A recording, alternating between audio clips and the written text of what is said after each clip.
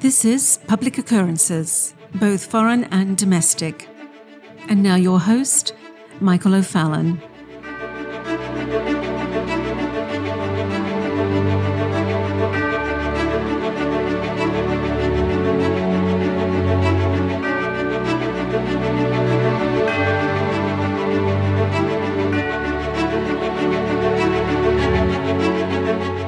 Well, this morning we're going to have a brief episode 1 of Public Occurrences where we're going to be really developing things more deeply tomorrow morning.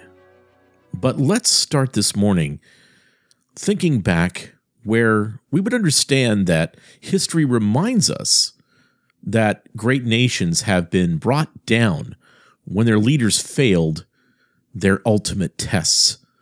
The kind of test that requires unwavering courage, insightful vision, and resolute patriotism in order to save their nations and make sure that their nations will see the next day.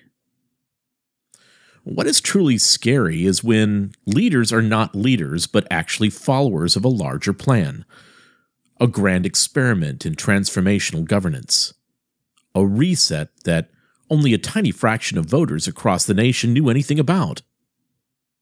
Well, historian Paul Kennedy writes in his book, The Rise and Fall of Great Powers, that empires able to bring superior economic and technological resources to bear invariably win the pitiless fight for global power.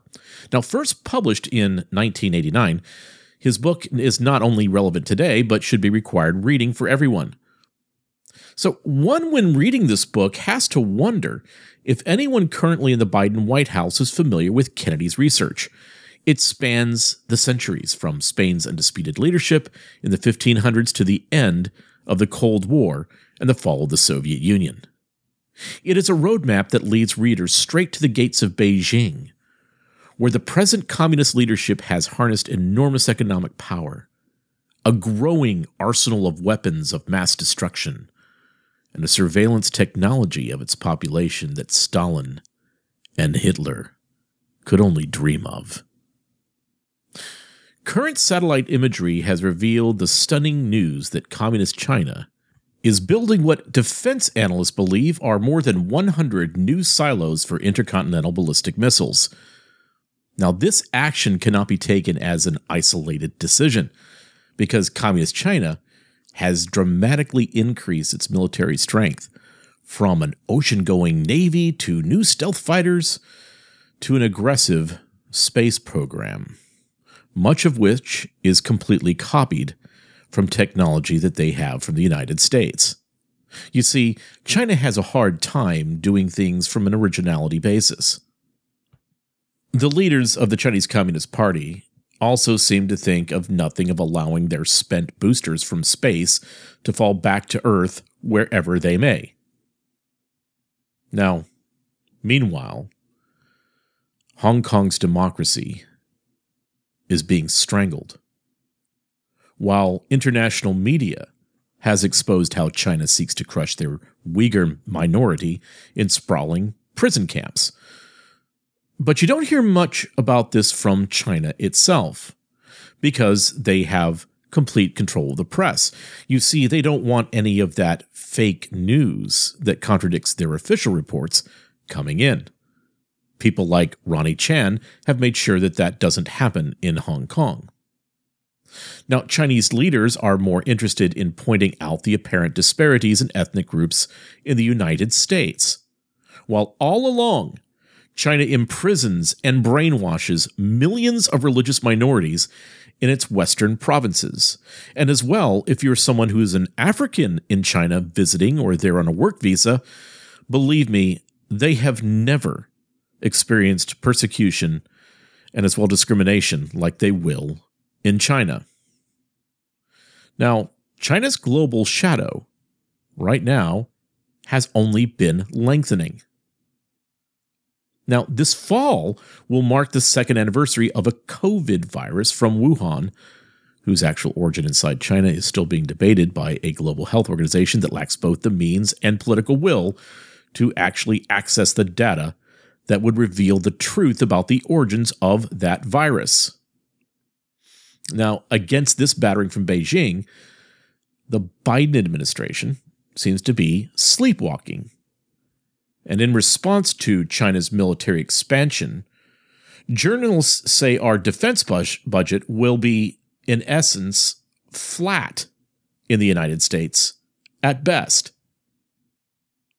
So there are urgent needs and well-deserved increases for our U.S. military, but the Chinese can keep growing their military confident that we are not investing anywhere near the sums needed to respond to their moves. So the Biden administration's response to the Uyghur outrage is his Treasury Department issuing sanctions that probably would not even be noticed by China unless they read it in a press release. So as China carefully plots its strategy for a return to global dominance, it would not be surprising if they are reflecting on the wisdom of one of America's founding fathers, Patrick Henry, who once wrote, quote, "I have no way of judging the future but by the past," end quote. And China would see a Biden White House that is completely incapable of inspiring its citizens. As a matter of fact, they're threatening their citizens. They are indifferent to crises and captured by progressive ideologues whose pork barrel policies will create a national debt so vast that it will completely threaten a normative future for our nation. Because it's meant to do that. They are disrupting and dismantling America. So with all of these mistakes, missteps, and missed opportunities that are all early within the first 9 months of Joe Biden's term, the Chinese also know the proverb that, quote, "truth is buoyant. It will surface at some point and become obvious to all." And when it does, will America still have the means to preserve its security and freedom? And strangely enough, the greatest threat to Chinese supremacy is not sourced in the U.S. military, or in the United Kingdom, or from China's sometimes hostile neighbors, India or Japan. The greatest threat to China is from a source that is also a great threat to the United States and our Constitution and our way of life. And that threat's name is George Soros. And I will explore this more tomorrow on Public Occurrences, both foreign and domestic.